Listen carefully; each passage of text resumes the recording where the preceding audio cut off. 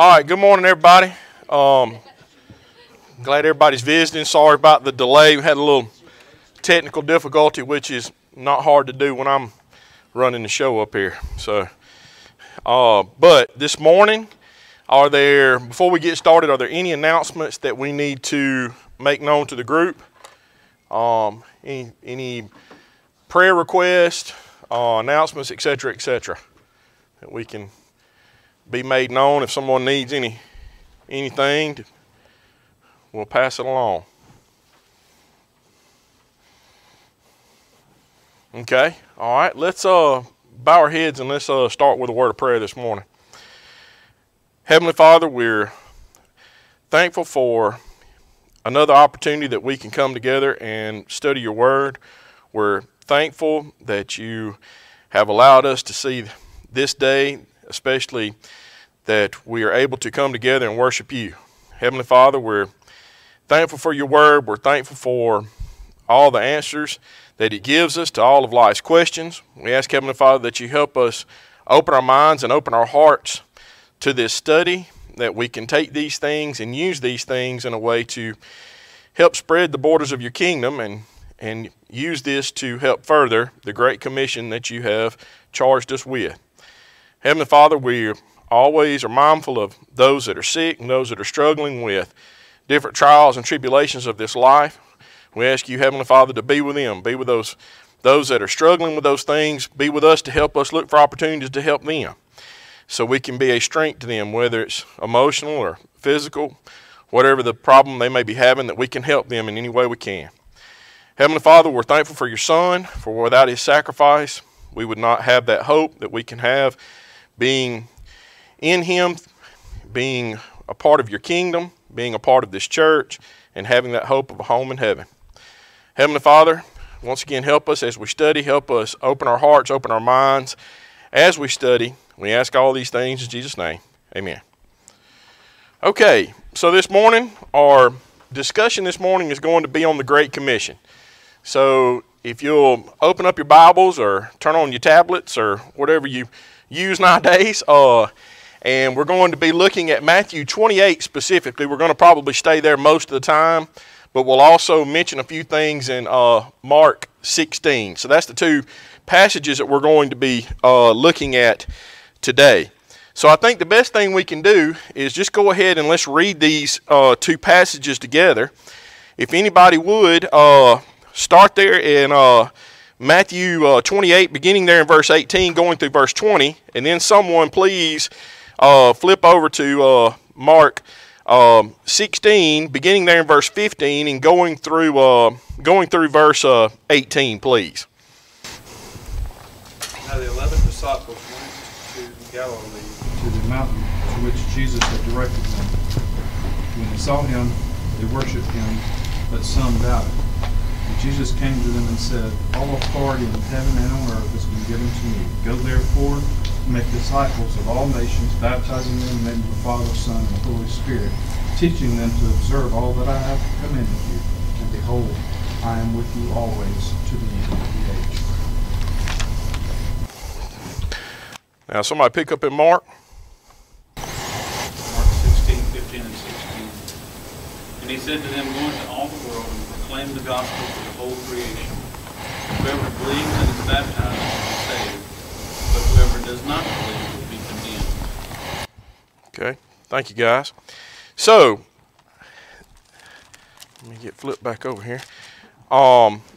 Obviously, in these two passages, these are, as far as recordings go, these are the final sort of recorded words of our Lord to his apostles. You know, obviously there was probably other things that were said, and done before he arose back into heaven. But these are the final things that he recorded, or that divine inspiration has recorded for us.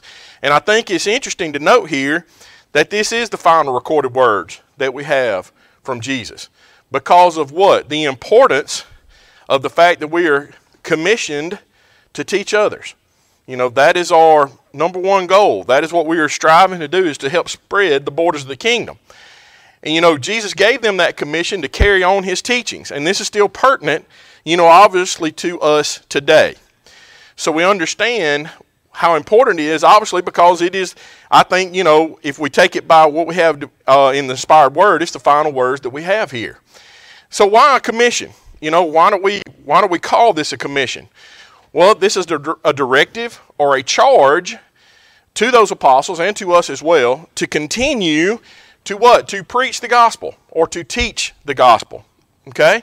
So we understand how important it is. It was a commission to us because we are a part, as believing Christians, we are a part of the kingdom. We are commissioned to go out and spread the borders of that kingdom.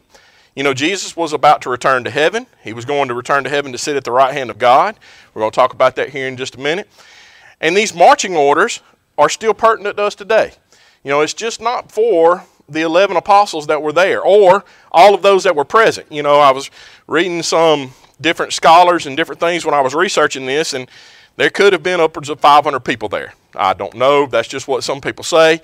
But obviously, he was specifically telling the apostles to go out and do this.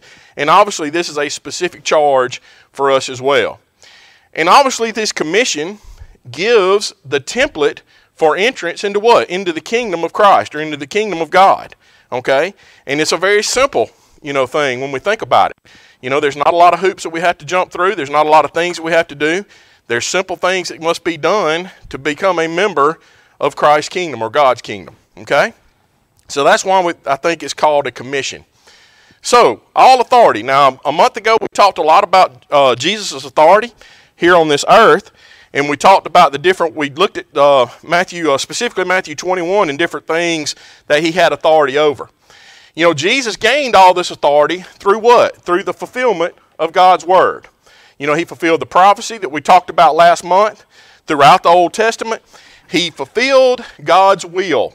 Okay? In Hebrews 10, he did that by becoming what? That perfect sacrifice. Okay? The Hebrew writer there in Hebrews 10 is comparing what? The sacrifices that were made by the high priest, okay, versus the sacrifice that Jesus made for us. You know, the Hebrew writer wrote there beginning in verse 10, he said, by that will we have been sanctified through what? The offering of the body of Jesus Christ. How many times? Once for all, okay? And every priest stands ministering how? Daily and offering repeatedly these same sacrifices that what? Cannot take away those sins, right? They roll those sins forward, okay? But they don't take those sins away. The only sacrifice that could take those sins away is what? But this man, after he had offered one sacrifice for sins forever, sat down at the right hand of God. From that time, waiting till his enemies are made what? His footstool. For by one offering he has perfected, how long? Forever. Not just a time, not just that period of time like the sacrifices that the high priest made, but forever those who are being sanctified. Okay? So this shows you that Jesus gained all of this authority on heaven and on earth. We're going to continue to talk about that theme of both now, right? He had that authority on earth, but now, after he has fulfilled God's will, he has gone through this sacrifice. Now he has both that authority in heaven and earth. Okay? So let's remember our discussion of God's endorsement, I called it, of Jesus on the Mount of Transfiguration. Okay, we talked about this, last month. Moses and Elijah were present there, right? Moses represents what there? He represented the old law, okay? Elijah, in this particular scene, what we want to call it, this particular instance, represented the prophets. And I think it's vital that we understand that God had them come there, and what did he say? He said, who did he want Peter to listen to when Peter said, well, we're going to build these altars, right? What did God tell him to do? Listen to Jesus. Not listen to Moses, not listen to Elijah, who represented the old law and the prophets, but listen to Jesus, okay? So once again, we talked about that authority that God gave Jesus here on earth, but now that the sacrifice has been made, he has that authority on heaven and earth, okay? So, after that resurrection, Jesus tells his apostle what? That he'd been given authority both in heaven and on earth. All right? There's various passages that supports Jesus' claim to this authority. Now, we talked about some of these passages last month, but we're going to delve more into this, and we're going to delve more into this from God's point of view. Okay? That's what I want us to think about here. You know, in Acts 4:12, it's written there, it says, nor is there salvation in any other. Right here, for there is no other name under what? Heaven, right? No other name under heaven given among men by which we must be saved. So who is the authority by which we must be saved? Jesus, okay? He's the only authority, right? No other name. Ephesians 1, beginning there in verse 19. Paul wrote the Ephesians there. He said, and what is the exceeding greatness of his power toward us who believe, according to the working of his mighty power, which he worked in who? In Christ, when he raised him from the dead, and right here, and seated him at his right hand in where? Heavenly places, right? We're starting to talk about heaven now. After what? After he has been risen from the dead, okay? Far above all principality and power and might and dominion, and every name what? That is named, okay? Not only in this age, but also what? In the age to come. And that he put all things under his feet. So that would give him authority over what? All things, right? And gave him to be head over what? All things. To the church, which is his body, the fullness of him who fills all and in all, okay? So, far above principality, power, might, and dominion, okay? Talking about here where? On earth, right? Kings, presidents, whatever you want to say. Also, everything was put under his feet and also in what? The heavenly places, okay? So, just to remember, we're talking about heaven and earth now. You know, God refers to Jesus as God in various passages throughout the New Testament. There's 10 instances in the New Testament that God refers to Jesus as God, okay? And I picked out a couple here to talk about. You know, in Philippians 2, beginning there in verse 5, very familiar passage to us. It says what? It says, let this mind be in you, which was also Christ Jesus. For right here, who, being in the form of what? Of God, okay? Did not consider it robbery to be equal with who? With God. But what did he do? Goes on through that passage. He humbled himself, came to earth, right? He humbled himself. He fulfilled God's will that we just talked about, right? That's correct. That's correct. Because he was a part of the Godhead, obviously, right? Because what? We talked about last month. John 1, what does it say there? Very familiar passage. What's John 1:1 say? And the Word was God, right? So we understand from the beginning where Jesus' place was. In Hebrews 1, beginning in verse 8, right here, it says, but to the Son he being God. What does he say here? Your throne, O God. He didn't say your throne, O Son. He said, or your throne, O Jesus. He said, your throne, O God, is forever and ever. A scepter of righteousness is the scepter of what? Your kingdom. You have loved righteousness and hated lawlessness. Therefore, God, your God, okay? God's not talking about himself right there, is he? He's saying, therefore, God, your God has what? Has anointed you with the oil of gladness more than your companions. And you, Lord, talking about right there, he's talking about Jesus once again here, in the beginning laid the foundation of the earth, and the heavens are the work of your hands. Okay? So we understand that God is talking about here, he's talking about Jesus. And he is referring to Jesus, his Son, refers to him as God. Okay? So some things to think about and remember as we're studying and talking about how Jesus has the authority to be able to give the apostles this commission. Okay? So, let's continue on here and talk about the commission that he talks about. So, we understand the authority which he has. We understand the authority which he's been given because he fulfilled God's will. So, let's continue here and look where it says, go ye. You know, he says right there, go therefore and make disciples of all nations, baptizing them in the name of the Father and of the Son and of the Holy Ghost. Okay? So, Jesus commissioned his disciples to go. So obviously there requires action, right? There requires some kind of activity. There requires us something for us to do, right? So we have to be active, that's the word I'm looking for there. We have to be active in our work here on this earth. And it's not just oral communications. Obviously, we have to tell those the gospel. Obviously, we have to speak about the knowledge that we have, right? We have to give those folks, that opportunity to hear what? Hear the gospel. Because what? Faith comes by how? Hearing, okay? So we understand that we have to speak for someone to hear. But we also have to be a good example as well. We have to live like God would want us to live, okay? So we have to be what? That salt. What we are. We are the salt of the earth, right? We're also what? The light of the world, right? What did Jesus talk about in Matthew 5? So he talked about us being these things, and those things are being what? Examples. We're to be that light and show that light. It talks about that throughout the New Testament, okay? So not only is it not just oral communication and teaching and telling those the gospel, but it's also being a good example.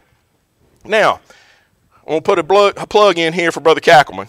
John's father was very nice and gave me some notes that he did a sermon on this particular subject. And I've used some of those notes as to help me with my study. And one of the points that he made I thought was very, very pertinent. God is not so much concerned about our capability as he is about what? Our availability. And I thought that was a very good point. And I think two parables that we can talk about here, we can discuss, is the parable of the talents and the parable of the sower. Now let's think about, I didn't want to necessarily just read this, but I wanted to talk about it together. A synopsis of the parable of the talents is what? There was 3 guys who got talents, right? They didn't get the same amount of talents, but they all received talents, did they not? They were all to what? Use those talents, right? Now, the 2 faithful and righteous servants did what? They used their talents correctly. Now, the 1 talent man, what did he do? He buried his talent. Now, in anything in that parable, did it talk about how the Lord said, you should have brought me more than what you brought me? No. What did he say? He said he told the unfaithful servant or the unrighteous servant, he said, you should have used my talent some way, even if you just put it in the bank and gave me some interest, for the lack of a better description, for layman's terms here, right? So it's not about how much we produce. There's not a quota. There's not a number. Nowhere in that Great Commission did it say you got this many souls you got to bring to me, did it? No. But we've got to use our talents. We've got to use them and be available with them when we have opportunity, right? We got to use what we're capable of using and be available when we have the opportunity, okay? And that's what I want us to think about here. We don't have to be the smartest Bible scholar in the world, but if someone asks us about our faith, we need to be willing to talk to them about it. We need to be available when those opportunities arrive. And it's just like the parable of the sower. The parable of the sower, what did he do? He went out and sowed in all types of ground. Did he not? Was he successful in all those grounds? No. So it's up to who? It's up to also the ground, the hearer of the word, to accept it. Okay? So that's what I want us to remember, is that we just have to use our capabilities to the best of our ability, and we also have to be available when those opportunities arise, and not bury our talent, and not get discouraged when we may sow in some ground that's not productive. Okay? So that's things to help us remember in this Great Commission. That it's important for us to be that salt and that light. It's important to us to have, that knowledge that we can share. And it's also important to be available when we can. Okay? So, yes?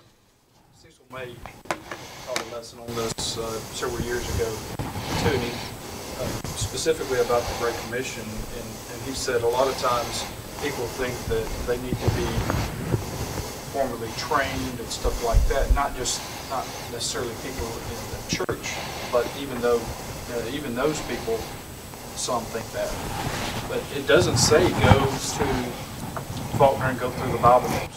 Get your Bible degree or free or anything. It just says go. And it was meant for that. Anybody can go and teach. Right.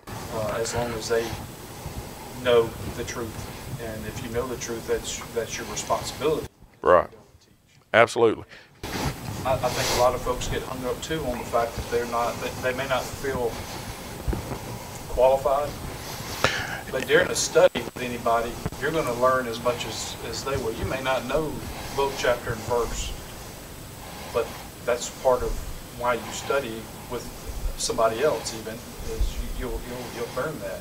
Right. As long as you know about where to find it, use that and proceed. That's right. It's that Moses-Aaron mentality. You know, Moses tried to get out of every way he could to do what? To do what God wanted him to do. And God said, look, you're going to take Aaron with you. If you can't talk about it, Aaron can. You know, so it's that mentality, and we get intimidated because we're scared that somebody's going to ask us a question that we don't know. And we're going to look like we don't know. And so if you can get over that hump for yourself, you can help yourself when you're talking to others. Absolutely. It was very interesting that back in the first century, the goal was, you yourself traveling, the apostles traveling. Today we got more means of going. Absolutely. Mm-hmm. Known of someone that just converted somebody over the internet. Mm-hmm. Never saw them, never talked to them. It was all typing. There are means today that we have more ways of going. Oh, absolutely. The technology that we have now, that God has blessed us with the knowledge enough to use technology in a way that we can reach folks in an instant. You know, it's not even putting it in the mailbox and hoping it gets there nowadays, but you can hit send and it's there instantly. So yes, that's a wonderful piece of technology that we have available to us that these guys obviously, didn't have. So all of those things, help us with our availability. And in 1 Corinthians 3, what does Paul say there? He said he planted. He didn't say anything about doing the increase, did he? Apollos watered. Apollos didn't do the increase, did he? God gave the increase. So what are we to do? We're to sow, and we're to use our talents. We're to plant, we're to water, and God's going to give the increase. Okay? It's pretty simple. So, teaching all nations. And I think this is interesting here because in the context in which we got to think about when this was said, right? You got two different types of people in the world at this time. We've got what? We got Jews and we got Gentiles. Were they very friendly with each other? No, they were not, right? So, we have to remember when God told them to go teach all nations, he was talking to a group of men that weren't necessarily ready to go teach Gentiles. And think about where Jesus was doing most of his teaching. He was teaching where? In the synagogues, right? Were there Gentiles in the synagogues? No. They were standing outside. A lot of them stood outside hoping to get some of that knowledge. They wanted that knowledge, but they didn't have access to it, right? So he was teaching to a group of men that didn't necessarily, were not necessarily ready to jump up and go talk to a bunch of Gentiles. And that also requires us to teach folks that are what? Probably outside our normal audience. Okay? And that's things that we have to remember. That goes back to that availability. Okay? We have to be able to see those opportunities and have those opportunities, when those opportunities arise, whoever it might be. Okay? So that's what I want you to think about there. And then as we get over into Acts, we talk a lot about how the gospel was introduced to the Gentiles, right? Peter said there in Cornelius' house, he said, in truth, I perceive that God shows no partiality. Is that true today? Yes. But in every nation who fears him and works righteousness is what? Is accepted by who? By him. Okay? So God does not show partiality, and this was hard for them to understand. This was going to be something hard for them to wrap their minds around. Okay?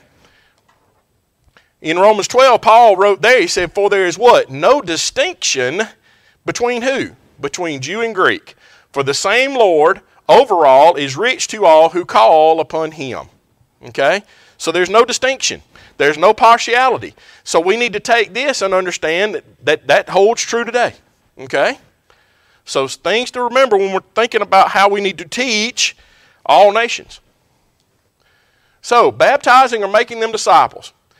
There's only one baptism, that fulfills this commission. You know, in Ephesians, it talks about one body, one spirit. There's one hope of our calling, one Lord, one faith, and what? One baptism. It doesn't say up there that there's multiple ways you can be baptized. It doesn't say you can be sprinkled if you want to. It doesn't say you can be poured on if you want to. It says there's one. And we're going to talk about what that is here in just a second. There's one God and one Father of all, who is above all and through all and in you all. Okay? So we understand that there's only one baptism. And that baptism, we're going to talk about in just a second. But before we move on, let's discuss who needs to be made disciples. Okay? There's a certain person that qualifies as a person that could be a disciple, okay, of Christ. And I'm going to talk about that here in just a second. I know that sounds weird. But think about Nicodemus. And I want you to think about Nicodemus as we go in and talk about baptism. There was a man of the Pharisees named Nicodemus. This man came to Jesus by night and said, Rabbi, we know that you're a teacher come from God, for no one can do these signs that you do unless God is with him. And Jesus answered and said, most assuredly, I say to you, unless one is born again, here, right here, this is the key, he cannot see the kingdom of God. Nicodemus said to him, how can a man be born when he's old? Can he enter the second time into his mother's womb and be born? Jesus said, most assuredly, I say to you, unless one is born of water and what? Spirit, he cannot enter the kingdom of God. So, the first person that we ought to, or first group that we ought to probably take out of this particular equation is who? Infants. You know, we have a very large denomination or group of people that believe that infants need to be baptized.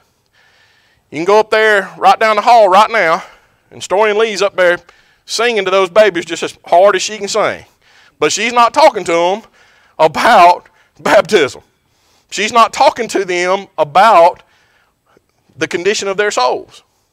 She's talking to them about creation. She's singing to them and telling them about God and those things.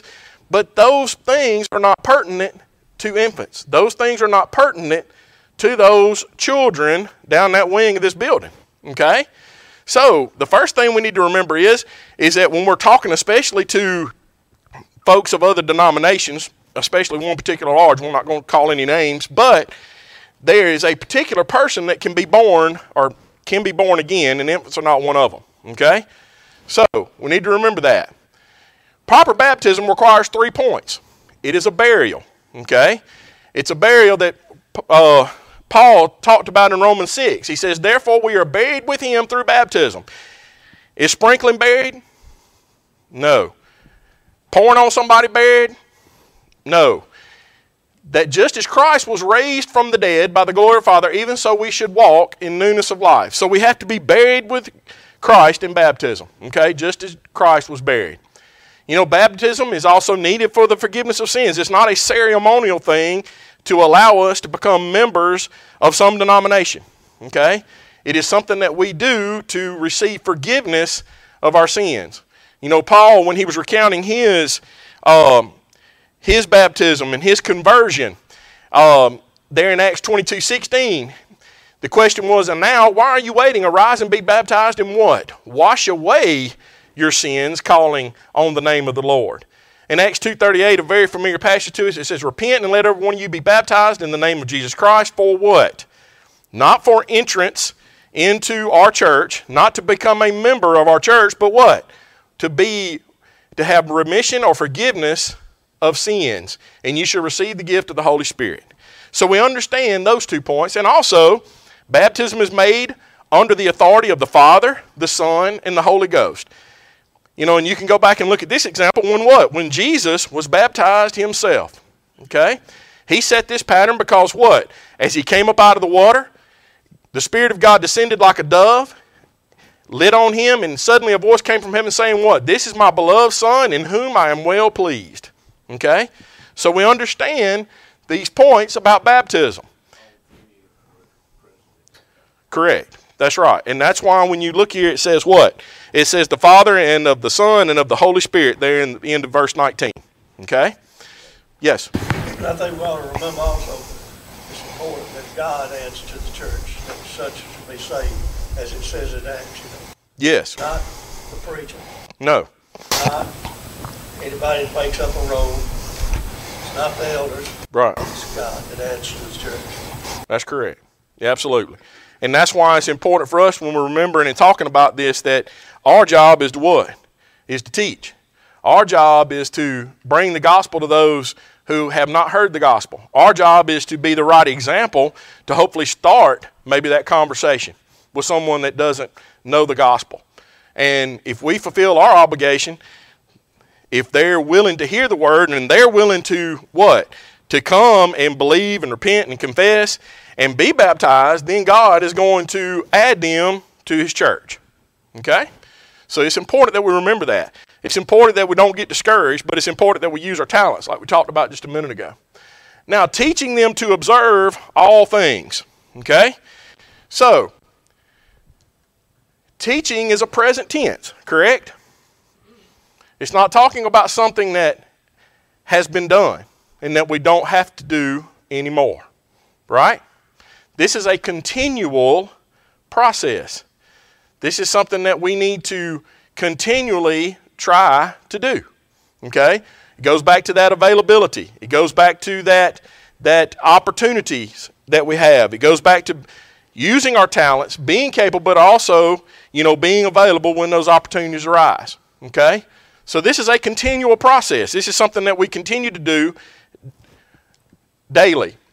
And I think a very good passage to think about of all, teaching them to observe all things, right?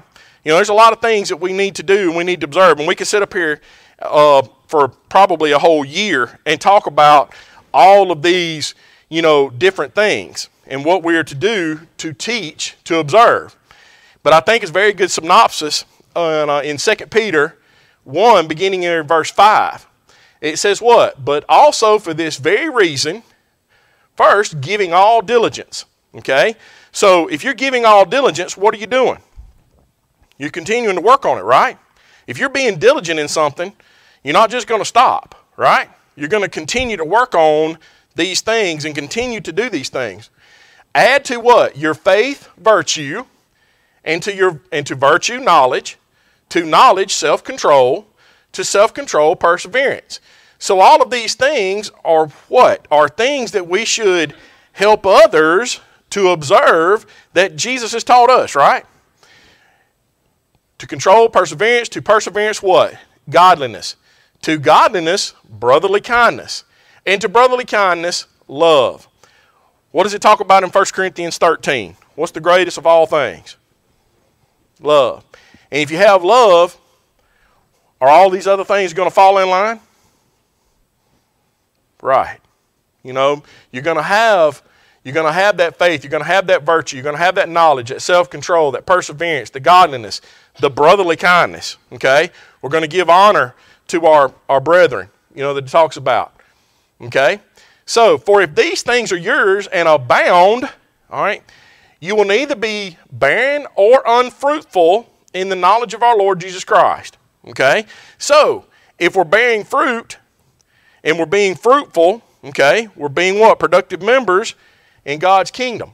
For he who lacks these things is what? Short-sighted, even to blindness, and has forgotten that he was cleansed from his old sins. Therefore, brethren, what? Be even more diligent to make your call and election sure. And by doing that, we're going to do what? We're going to continue to take the Great Commission and spread the gospel. Okay? Yes, sir. One thing I think we get, and if you go back to it, I can use Johnny over there and talk about it. How our lawyers taught, they use the Socratic method. If you really think about it, the best way to teach somebody and apply this, in fact, to teach yourself, is to ask the questions and become a good question asker instead of a fact giver. Because you think about it, some of the greatest lessons Jesus taught were asking questions, like John 8 when he asked the woman, where are your accusers? He asked a question. He didn't, and she says, they're not here, Lord. And then basically, he tells her, well, I do not accuse you either, but go and sin no more. So he asked a question and then gave a response that's not attacking. And sometimes I think that's the problem. We get it emotional where we want to be right. Here's what the Right. Bible says. That's Don't right. you see it? Yeah, it's pretty simple. It's in black and white or red. It's back to what you said, sow it. Right. Sometimes we have to sow the seed. Sometimes that ground is hard. Yes. And you just ask a question, and then you have to let it go. Mm-hmm. Because at some point, possibly a little rain hits that hard soil with the seed sitting on, and all of a sudden it springs to life. So Right. don't discount questions, I guess. No. And if you look throughout God, Jesus' ministry, you know, and we talked about it last month, when they came and questioned his authority, what did he do? He flipped it back on them and asked them a question. You remember? I mean, he flipped it back on them and said, was John's baptism of men or of heaven? And so, you know, he throughout his ministry, he did that. Whether he was being confronted, you know, he would ask a question. Or just like you're saying, he would ask questions to generate or, you know, to try to get some thought or provoke some thought, provoke some reaction from the, you know, from that, maybe that audience that he's talking to in that particular time or particular instance. And that's how you make your calling election sure, is ask the question, well, what have I done to do that? What does my Bible teach me? Right, and it's a continual process. It's a continual, it's just like you said, it's something that we have to continue to do. And if we continue to ask those questions, we continue to try to learn, you know, learn those lessons, I guess to say, you know. I mean, something that made me think about it, I didn't say it last time, was I was in a large denominational church in this town one time, and I walked in there, and, you know, their normal way of salvation would be sprinkling. Mm-hmm. But I noticed there was this big pool of water thing. I said, what do you have that in here? Those that want to be baptized by immersion, I said, when did y'all start teaching that? Right. Just asking questions to try to get them to think about it. That's right. Well, does the Bible give me a choice? You know, for people, which choice they want to make. I said, well, does the Bible really give me a choice? That's right. And that's why I use questions. That's why I Mhm. make questions. I'm trying to get them to think, what does the Bible say? That's right. And that's definitely what we got to go by. So you're exactly right. And to be able to generate that, just to generate that thought process for them to be able to do more studying. Absolutely. It's also then that this concept is to be completely wrapped around our daily walking life. Yes, absolutely. This particular commission is not What we're gonna do next week. right. This is an everyday thing here. Right, and teaching and making disciples, and all these are present tense, you know, type verbs. It's for a continual process, I don't want to say job, but it's a goal and a continual thing that we should be working on as members of the church, as members of God's kingdom. I like to think about it as boot camp for help. There you go. Yeah, that's a good way of thinking about it. Absolutely. So, I'm with you always. Now, next month I'm going to delve into this topic a lot deeper, but just to think about some things, you know, Jesus is now at the right hand of God, but he's still with us today, okay? We understand that. God has told us throughout his inspired word that he will be with us. He's not going to, you know, leave us alone. He's going to be with us. He's going to strengthen us.